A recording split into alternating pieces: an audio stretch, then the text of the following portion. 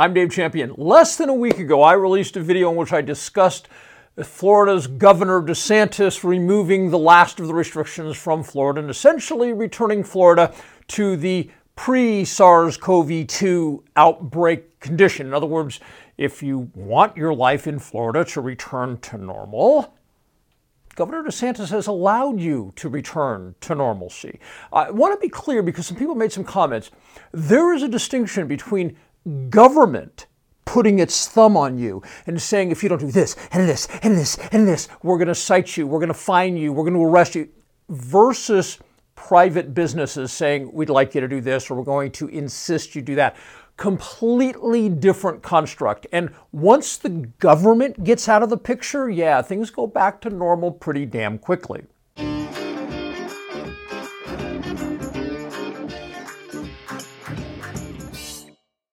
I told you that the media was going to try to excoriate DeSantis in Florida in general, and that's exactly what has happened.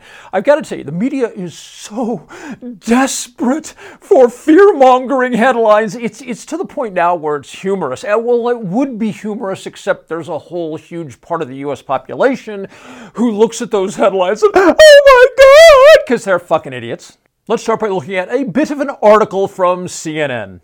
Florida this week reported a spike in new cases just days after the governor cleared the way for bars and restaurants to fully reopen.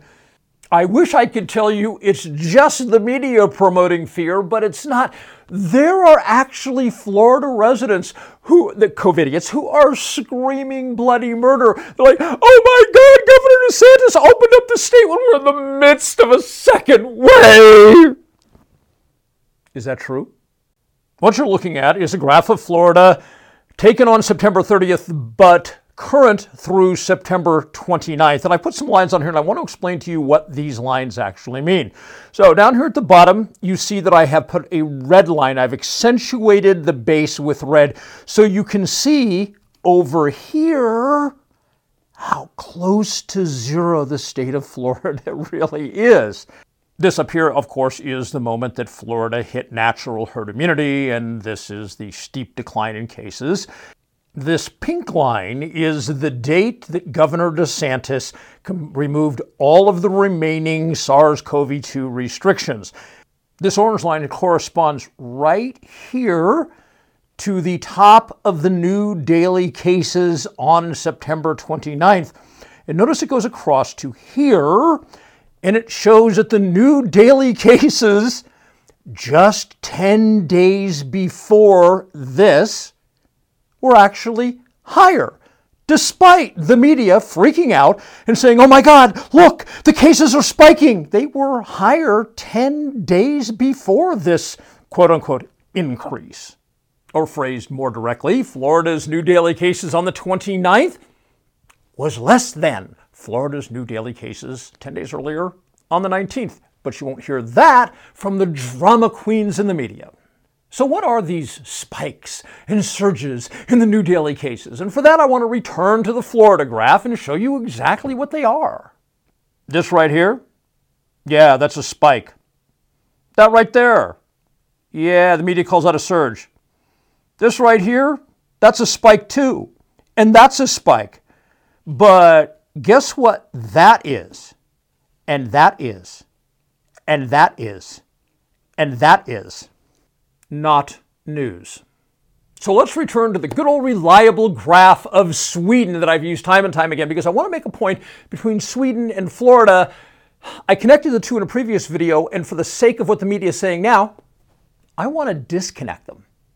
If you've been watching my videos, you've obviously seen this graph before. Here's the main herd immunity pyramid, and here's the secondary smaller herd immunity pyramid, and here's the even smaller herd immunity pyramid. I've talked about this at length, and that's how natural herd immunity operates.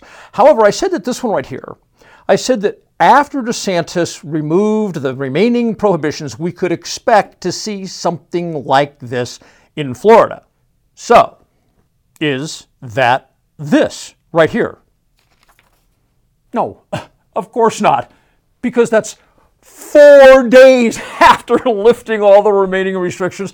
And of course, for a lot of businesses, It takes them a day, 2 days, 3 days, 4 days for them to talk to their attorneys, to decide exactly how they want to play this. If it were me, I would see DeSantis on the television. I would see what he would have to say. I would immediately go to the website. I would read his most recent order, his emergency order that released all of those restrictions. And I would say, okay, starting tomorrow morning, when I open, back to normal.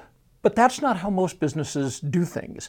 They check with their counselors, they check with their attorneys, they check with whoever, and they make a decision over a period of days because it's an emotional issue. They fear being shut down or they fear being fined. So they're going to take that a little gradually. So probably by the 29th, when you saw that little boop on the Florida chart, most businesses hadn't even returned to normal yet. Yeah, but that's media for you.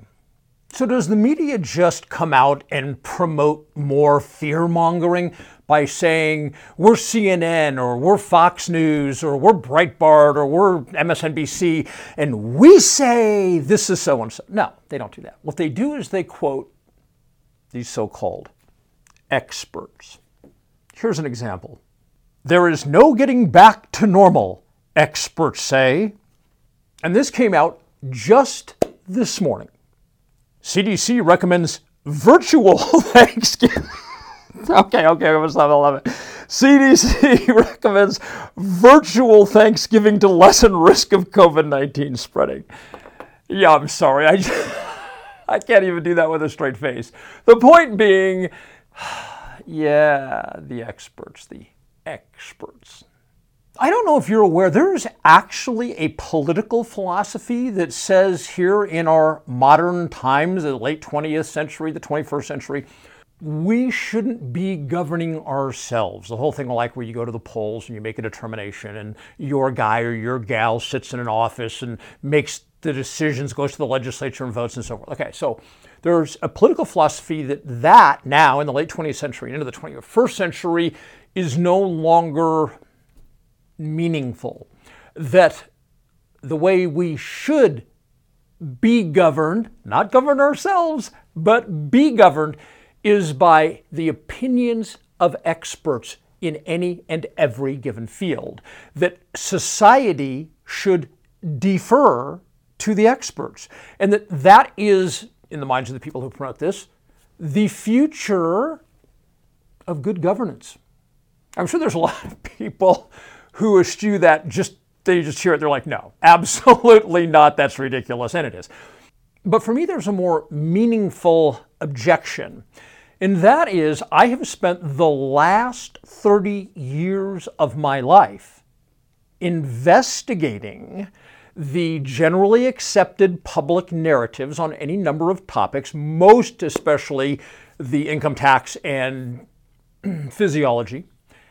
So I know that time and time again over those last 30 years, what the experts have said was blatantly wrong. Now, people might not have understood it was wrong at the time, although some did. Others learned over time that it was wrong. In other cases, events proved them wrong. In other cases, there were leaks of information that proved them wrong. And in a good number of cases, it wasn't that they were wrong. It was that they lied to receive some sort of reward, whether it was from Big Pharma, Big Med, multi-trillion-dollar industries, whatever it was. They came along and said, look, we're going to make it worth your while to say this and such. And the scientists or researchers or what have you were like, yeah, for that kind of money, yeah, I'll tell the public that. So the idea that we should be governed by experts, based on my personal experience, what we should be doing is not allowing them to govern us. What we should be doing is saying, experts, what you say is irrelevant. It doesn't matter. We don't trust you. You have compromised yourselves so many times over history, just completely been wrong and lied time and time again. We do not trust you unless or until you can present your information in a factual manner that we can consume. You want to give the public some 27-page technical report that no one can understand? No, that's not getting the job done.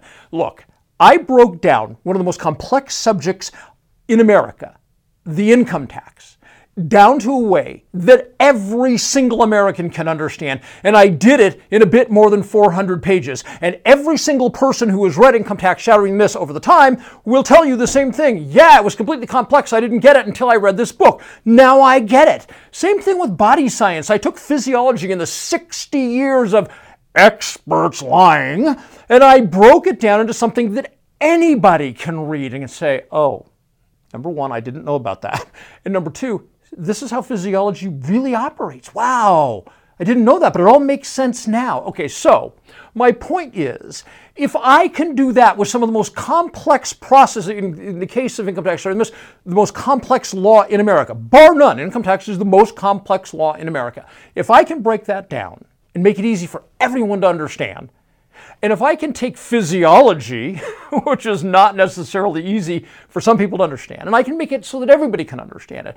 Look, there is no reason that any of these experts can't do the same thing. And if they can't do it or they're unwilling to do it, we shouldn't listen to a word they say. So when the experts say things like, we're never going to get back to normal, because there's never been an epidemic before and society, of course, never did return to normal, right? And then they tell us, yeah, so for the holidays, for Thanksgiving and Christmas, don't spend any time with your friends and relatives. All I can say to these experts is you can suck my